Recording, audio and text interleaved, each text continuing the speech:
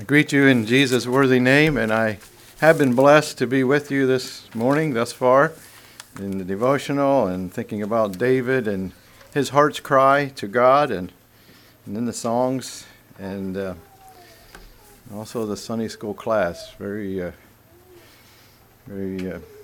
enriching time already, and it's been good to be here. I want to bring you greetings from Shalom Congregation, and we were an outreach congregation at one time too. And now we're looking to do an outreach, and so that's what's on our plate for Lord willing the coming year. And thank you for your prayers for Twyla as well, and Tony and her family. She is at home right now. She had a treatment, and we just need to leave her in God's hands. There's really not any guarantees in that business, but God knows all, and we seek His face. So, this morning for a message, I would like to consider the title, When God's People Doubt.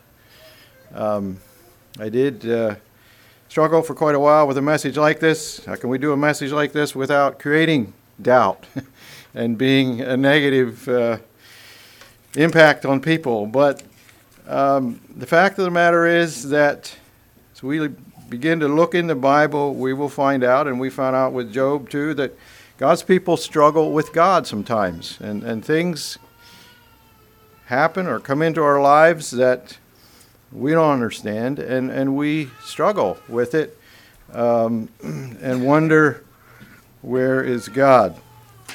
And sometimes there's younger people too that we do things because this is what we've been taught our lives, and we've been taught that this is right. And we might not know the reason behind it. And so somebody may give us some bad information somewhere along the way. You have an ungodly friend or whatever, and you begin to wonder, is what I believe really true? And you begin to struggle with some doubts. And Satan would like to undermine our faith and destroy us in that way. And it is a tactic that he has been using all along. He used it with Eve in the garden, doubting that God really had their own goodness at heart.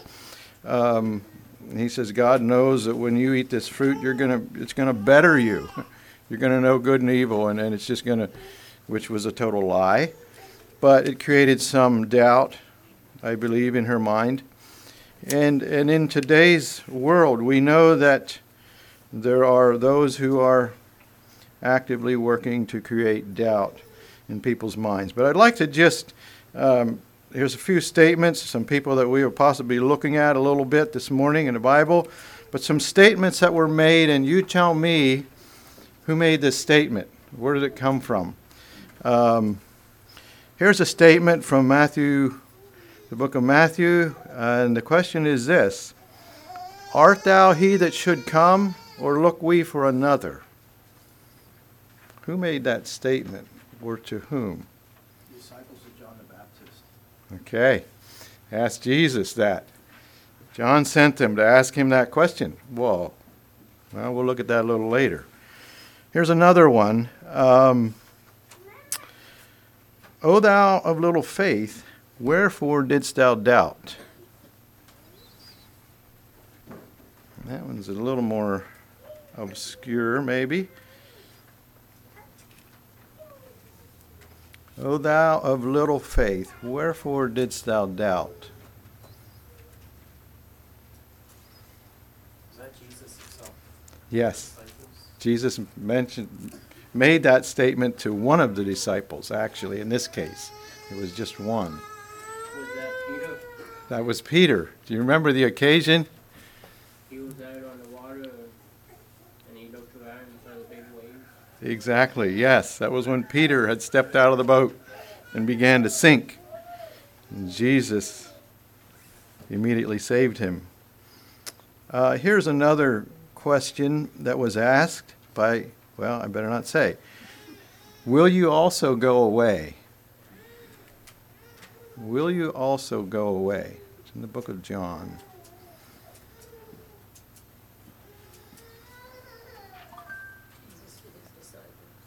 Okay, Jesus said it to his disciples. He had given some hard teachings, and we'll possibly look at that just briefly later on.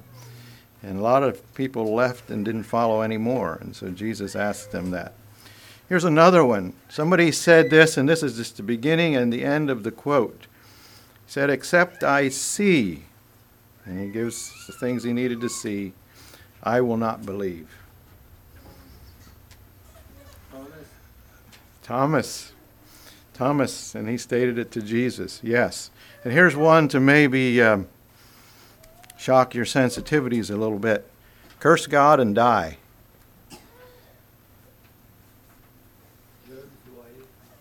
Job's wife said it to Job. Exactly. People that were having a little trouble with God, trouble with doubts. I'd like to look at some verses. And I think we will start with, well, I just mentioned this, that if you go to W.E. Vines and look up the word doubt and faith, there is quite a bit listed there. Doubt carries the idea of being perplexed. Another meaning is of little faith. Another way it's used in James is to waver. He that wavereth has the idea to stand in two ways. It's like a wave of the sea. Uncertainty and anxiety. And we know that doubting is a great part of anxiety. And there are other things that we can doubt. Some people doubt their forgiveness in Christ.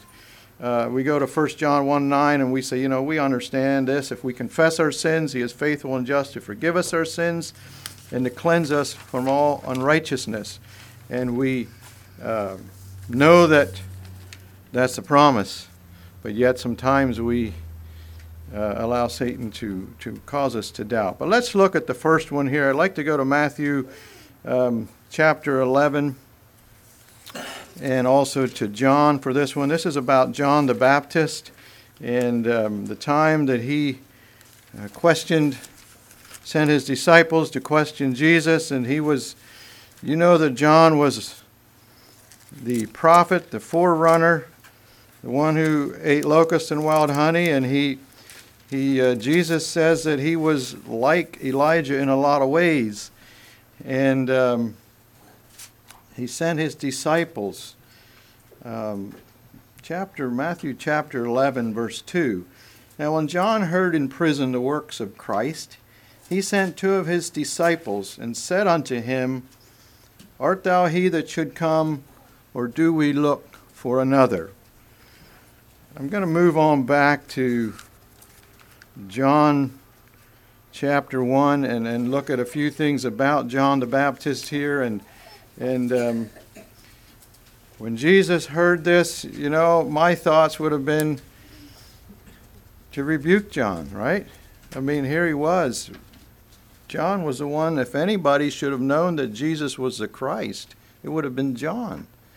Listen to what all John experienced regarding Jesus. In John chapter 1, verses 29 and on, here's what it says. And the next day John seeth Jesus coming unto him, and he saith, Behold the Lamb of God, which taketh away the sin of the world. This is the one I've been looking for. This is the one who God has sent. This is he of whom I said, After me cometh a man which is preferred before me, for he was before me. And I knew him not, but that he should be made manifest to Israel. Therefore am I come baptizing with water. This is the whole reason that I'm preaching. And John bare record, saying, I saw the Spirit descending from heaven like a dove, and it abode upon him. And I knew him not, but he that sent me to baptize with water, the same said unto me, Upon whom thou shalt see the Spirit descending and remaining on him, the same is he which baptizes with the Holy Ghost. And I saw and bear record that this is the Son of God. John was a preacher. John was sent to proclaim that Christ is coming. John saw Christ, and Christ actually asked to be baptized of John. And the heavens opened and the Spirit descended, and there was a voice. Verses 35 here and on down through. John experienced that. And yet, John was put in prison, and as he sat in that prison cell, John experienced things that he didn't think he'd ever experience. And he began to wonder, was I wrong? And he began to have doubts. This great forerunner of Christ. How is Christ going to respond to that? I had to think about the story of the account of Billy Graham. When he was younger and in his ministry, he was preaching with another man, some people called him Chuck Templeton. I think it was George Templeton. And they would preach together and have revival meetings. And this Chuck Templeton began to struggle with the truth of God's Word. And Satan was working on him hard. And he saw some things going on in the world. He wondered why people had to die of starvation and little children. And it began to be a problem, and he began to have doubts. And he began to work on Billy Graham. And Billy Graham struggled a bit too, and he wasn't sure of what he believed about the Bible. Was it really true? Well, Billy Graham went out, and he asked the Lord. He's committed to the Lord. He said, Lord, I'm gonna follow your word. I'm gonna take it as truth, and I'm gonna preach it the way you called me to. And God strengthened him and encouraged his heart, and he did. Mr. Templeton lost out, and he spent his life not preaching the gospel anymore, but living the life that he wanted to live. And at the very end of life, Lee Strobel visited George Templeton. So did Billy Graham. Mr. Templeton had Alzheimer's or Parkinson, I forget which. And he knew he was dying. He didn't have a lot of time to live. And he kind of expressed a wistfulness about the belief that he had in Christ in the days when he walked with the Lord, and a desire. But he still, in his mind, he could not, he felt, believe. And I'm not sure how that all ended. They were visited more than once there, but he lost his faith. Well, John the Baptist was here at a place of struggle, and I'm just blessed as we think about struggle and doubt, and we think about how Christ responded to him in this. I like his answer to the disciples. Jesus answered and said unto them, Go and show John again those things which you do hear and see. And that's in Matthew chapter 11, verses 4 and so on, and 5. He said, The blind receive their sight, the lame walk, the lepers are cleansed, the deaf hear, the dead are raised up, the poor have the gospel preached to them, and blessed is he whoever is not offended in me. He told his disciples, listen, you go back to John. John's struggling right now. But you go back and you tell him what's happening. Tell him again. Give him a reassurance, just a loving, kindly reassurance that I am the one who is to come. Tell him, you know what, I understand that you're struggling. And I'm not going to cut you off. Here's some verses I like. Matthew chapter 12, verse 20 says this, A smoking flax will I not quench, and a bruised reed will I not break. I love that. Jesus is saying, look, for those who are my people, but they're struggling, and their flame is smoldering, and they need a little help. They need a little breath of wind to bring it back to a flame. He said, I'm not going to quench it. And a bruised reed, if you've been bruised and injured and hurt, and you're struggling with God, he said, a bruised reed will I not break. He said, I'm here for you. I understand when your faith wavers, and I've had that in my life, when things have happened, and I struggled with it, and I needed his help. He does not cut us off in that time, but he lovingly, kindly says, look, I'll tell you again. This is how it is. This is who I am. This is what I came for. And this is the mission that I'm going to fulfill. That's Jesus' response to to his children that struggle. Let's go look at John chapter 20 and just take a notice of Thomas here and what happens in his life. You have to love Thomas. He was a doubter for sure, and kind of got that label put on him, but probably a little bit unfairly. But Thomas is one of the disciples. He walked with that group for 3 years with Jesus and his disciples. He experienced the things they experienced. He saw what took place, the miracles that Jesus did, feeding of the 5,000. He was there for all of it.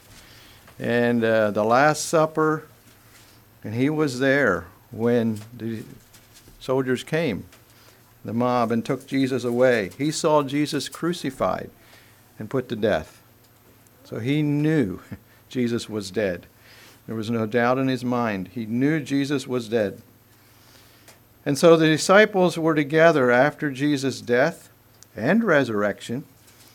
And if we go to chapter 20, verse 19 of John, it says that in the same day at even, being the first day of the week, the doors were shut, and the disciples were assembled for fear of the Jews. And came Jesus and stood in the midst, and saith unto them, Peace be unto you. And when he had so said, he showed them his hands and his side. Then were the disciples glad when they saw the Lord. Then said Jesus to them, Peace be unto you. As my Father has sent me, even so send I you. And when he had said this, he breathed on them, said unto them, Receive ye the Holy Ghost. Whosoever sins ye remit, they are remitted unto them. Whosoever sins ye retain, they are retained. But Thomas, one of the 12, called Didymus, was not with them when Jesus came. And the other disciples therefore said unto him, We have seen the Lord. But he said unto them, Except I shall see in his hands the print of the nails, and put my finger into the print of the nails, and thrust my hand into his side, I will not believe. There he was. He wasn't there when Jesus showed himself to the disciples the first time. He was missing. I don't know why. I don't know if he was struggling with something and just couldn't bear to go. I don't know what it was. But he wasn't there. He was absent. And so he missed out on that initial experience of meeting Jesus. And so the rest of the disciples, the other 10 at this point, were there. And they met Jesus. And when they saw Thomas again, they were excited. They said, We saw the Lord, and he's alive. Now Thomas knew these men. He spent 3 years with them. And he knew them. He refused to believe what they said. He said, I will not believe unless I see it for myself.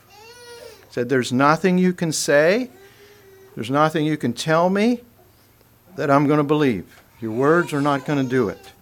I'm not going to believe. Here we see that belief does have some roots in our will. That's part of our belief. We decide. Thomas had decided that he was not going to believe. He had made a decision. I will not believe. And there is a certain sense to that as far as each one of our lives as well. We do need to make a decision. We come to a point of decision when we are faced with the facts or the truth. We do need to decide, will I believe this or will I not?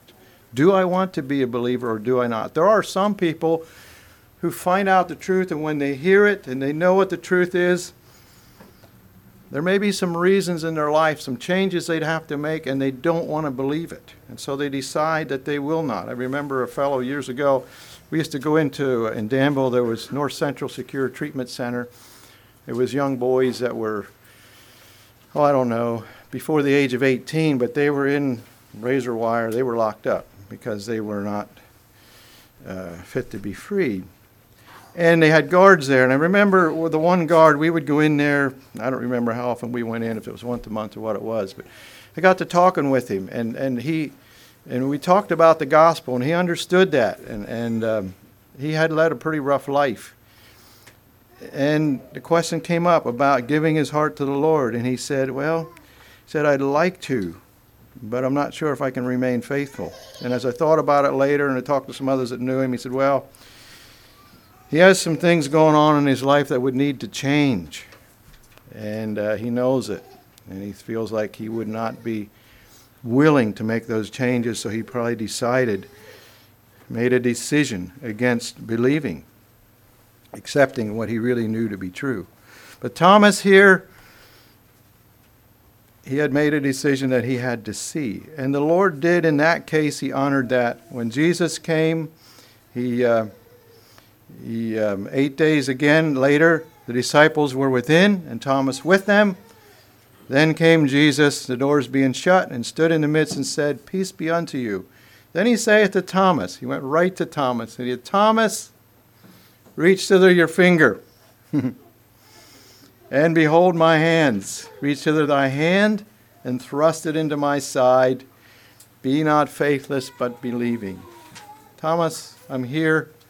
Go ahead. You said this is what it will take. Well, here's what it is. You can believe. And he showed him himself, and Thomas believed. There's some other things Jesus said that are very significant here. Jesus said unto him, Thomas, because thou hast seen me, thou hast believed. Blessed are they that have not seen, and yet have believed. Blessed are they that take the truth of the Word of God and the disciples' account, eyewitness account of seeing Jesus, and have believed on account of that. Blessed are those. That's us right here, who have taken the truth of the Word of God and acted on it and believed. Dispelling doubt. Decisions of the will have a part in that. I'd like to look at Peter yet, and then we'll look at some applications. And Peter, in Matthew chapter 14, he's out in the boat with Jesus. No, Jesus isn't in the boat. That's right. He's out in the boat with the disciples. And as a storm comes up, and they're afraid. Verse 22 gives us the beginning of the account. Jesus constrained his disciples to get into a ship to go before him to the other side while he sent the multitudes away. And when he had sent the multitudes away, he went up into a mountain apart to pray. And when the evening was come, he was there alone. But the ship was now in the midst of the sea, tossed with waves, for the wind was contrary. And in the fourth watch of the night, Jesus went unto them, walking on the sea. And when the disciples saw him walking on the sea, they were troubled, saying, It is a spirit. And they cried out for fear.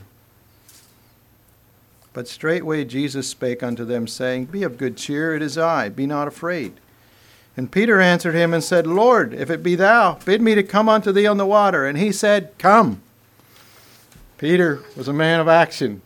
And he always, he spent his life earning his living on that Sea of Galilee, and he'd been in storms, and he knew what storms could do.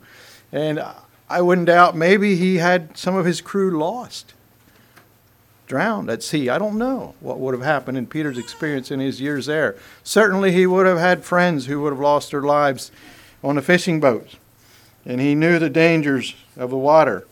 And it was stormy. This was not a glassy sea. The ship was now in the midst of the sea, and it was tossed with the waves, for the wind was contrary. And so Peter stepped out of the boat. At Jesus' bidding, Jesus told him to come, and he stepped out onto that water which he knew could kill him. And as he was taking some steps away from the boat, I visualize him now being between the boat and Jesus, too far from the boat to turn around and grab it, not quite yet at Jesus. And he begins to look around a little bit and to begin to see what the troubles are that he's got himself into. And maybe he begins to remember that it's very deep and that some friends of his went to the bottom. I don't know. But he starts to sink, and his faith is shaking. But I like what he did. And he cried out. He was afraid. You imagine Peter being afraid? The winds were boisterous, and he was afraid, and he was beginning to sink. And he cried, saying, Lord, save me. Lord, save me. And that's where Jesus says, O thou of little faith, wherefore didst thou doubt? You know, I think one of the things with doubt and that type of thing is we need to recognize and realize that it is serious and it is dangerous. And if those questions and those doubts that are in our minds are just pushed down and not dealt with and left to fester and grow under the surface, they can become huge problems as time goes on. They can get bigger and bigger. And I know of a young man right now who has, there's more than one, that has declared that they don't believe in God anymore. And better it would have been to have dealt with some of the doubts earlier in life and come to Christ with those and went to a good source. But the thing I want to get from Peter here is a motivation to find help and to get answers to those doubts that come. Peter knew that he needed help, and he knew he was in trouble, and he had cried out to God, to Jesus, come, save me. And Jesus immediately says, stretched forth his hand and caught him. And I think that when we have doubts, let's remember that they are a dangerous thing. And let it be a motivation. Let's find out what we need to know. Let's find some answers to questions that are in our minds. Let's deal with the attacks of Satan that come and begin to cultivate a relationship with Jesus Christ and with his people. There are often answers. There are some things we don't have answers to, but there are often doubts come from our lack of knowledge. I know sometimes people can make us doubt the Bible itself, and a lot of that comes from our lack of really knowing some things about the Bible and how we got it, and God's speaking through the Holy Spirit, and how many different writers he used, and how it all ties together and speaks about Jesus Christ. I think about some of the questions in life that people have sometimes that cause them to doubt God. Here's a question, and a lot of these are based on a false premise. How could a loving God allow, and then you could fill in the blanks, children to starve in Africa, or bad things to happen to good people? Probably heard that one. Where is God when Twyla gets this cancer? And how could God allow bad things to happen to good people? There are a couple of false premises in a statement like that one. And one of them is, as we think about good people, who are the good people? Well, Romans has an answer for that. There are none righteous, no, not one. All have sinned and come short of the glory of God. Romans 3:10 and 3:23 tells us pretty clearly. If we would see ourselves probably the way Job saw himself, we would understand that humanity is not good. Humanity is fallen. And anything that is good, none of us gets what we really deserve completely. But we are blessed by the grace of God. And God gives us what is good in salvation and in the promise of eternal life if we come to him. And so the short answer is that bad things don't really happen to good people. Bad things do happen to redeemed people sometimes. But God knows about that. What about life in general? God created all lives. They're his. A little bit like your yard, your bushes in your yard. You planted them, and you determine how long you're going to keep them there, and you can take them out again. God does that with lives. In fact, God actually gave all physical life, and God will take all physical life as well. All men die. So God gave it and God takes it. The difference is when God decides to take it. And it is his right to do that. You can't go into someone else's yard and take their bushes out because they're not yours, but you can do it in your own. And God owns life, and what he does is right. There's a book called The Case for Faith, and some of those things are in it if you'd like to read it.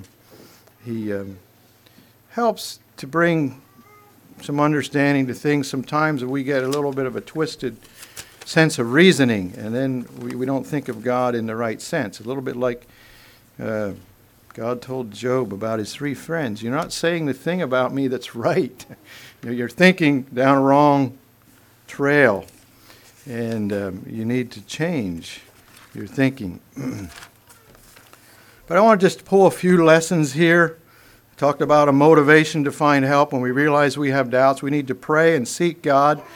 To have doubts does not cut us off from being a child of God. And it's something we're going to all experience sometimes in life. But it's not a place to stay. It's not where you want to stay.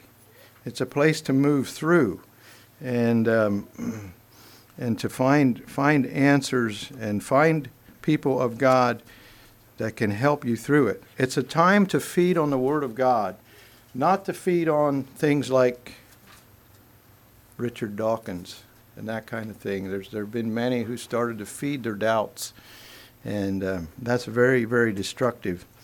You think about Thomas. He was an unbeliever among the believers when they met the second time. He did not believe. However, he was there and he met with them. He spent time with people who believed, and he was rewarded for that by having faith and gaining faith. There are times when we are struggling, when we're wavering, that it's just a good time to keep on doing what we know is right, meeting with people who do have faith, and seeking God to help us in our time of struggle. Here's a definition of obedience that I like. Obedience is staying the course when we can't see the way. And there are times in life, if we're assailed by doubts, that might be just the best course to take for now. God will help us and reveal things and clear things with us if we seek Him. Spend time with people of faith like Thomas did. And I think about John the Baptist. There are times to just, again, look at some of the basic truths that are in the Word of God. Like Jesus told John's disciples, you go back and tell him again. There are times that we need to be reminded again. Read the book of John. Read the book of 1 John. These things are written that ye might believe. Then you might know that Jesus is the Son of God. Things are written that you might know. There's times when we need to do that. There are times when we just need to prepare ourselves too. You know, the Bible tells us many places to watch and be sober and be vigilant. And Matthew 24:12, there's just a phrase from there. Jesus said, because iniquity shall abound, the love of many shall wax cold. We do know that there are warnings, different places in Scripture about the last days and how there will be an increase of evil. And we need to make preparations for this. Expect our faith to be tried. Expect that iniquity will abound in the world and that it will do battle with our faith. And prepare ourselves to stand. And knowing that Christ foretold these things. They that will live godly in Christ Jesus shall suffer persecution. Things will not always be easy. That does not mean God abandoned us or doesn't love us, but it just means that we are living in perilous times. There are other things that we really should be doing. If you go to Psalm 78, 1-7, and I don't think I'll read that, but he talks about telling the stories of God's greatness in the past and how God delivered the children of Israel. And those stories need to be told to your children. I think you all probably have stories of how God led you to where you're at. I don't know how you all got here, but there's a story behind each one of those of God moving in your life and drawing and pulling you and doing a work. Maybe God put people in your life to help direct you. Well, those are stories. And those are stories that really need to be told, and your children should hear those stories about how God worked and the times God worked. That's a way to build faith and trust in God. The stories of those who've gone on before us, those who are living now. Talks about praise and thankfulness, and that's in Psalm 75:1 is one verse there that relates to that. But praising God. Sometimes when we're feeling down and doubtful, it's time to get out a songbook. You know, some of those songs, and I appreciate some that we sang this morning. It just really can help bolster our faith and chase doubts away. And I want to look just briefly at 1 Corinthians chapter 2. He talks about being Christ followers and not personality followers. I know you have good leadership here, and thank the Lord for that, but I hope you're not here just following a personality, but that you're following Jesus Christ. And so that we, human beings will one time or another disappoint us because they're not perfect. And we need to realize and recognize that. And don't expect perfection out of your leaders, good as they are, because you're going to be disappointed sometime. But here's what Paul says in 1 Corinthians chapter 2 about our faith and where it should be. I, brethren, when I came unto you, came not with excellency of speech or of wisdom, declaring unto you the testimony of God. For I determined not to know anything among you save Jesus Christ and him crucified. And he talks then about his speech. It was, I was with you in weakness and in fear and in much trembling, and my speech and my preaching was not with enticing words of men's wisdom, but in the demonstration of the Spirit and of power. And here's the reason, that your faith should not stand in the wisdom of men, but in the power of God. And so we're not here trying to give you all kinds of smart,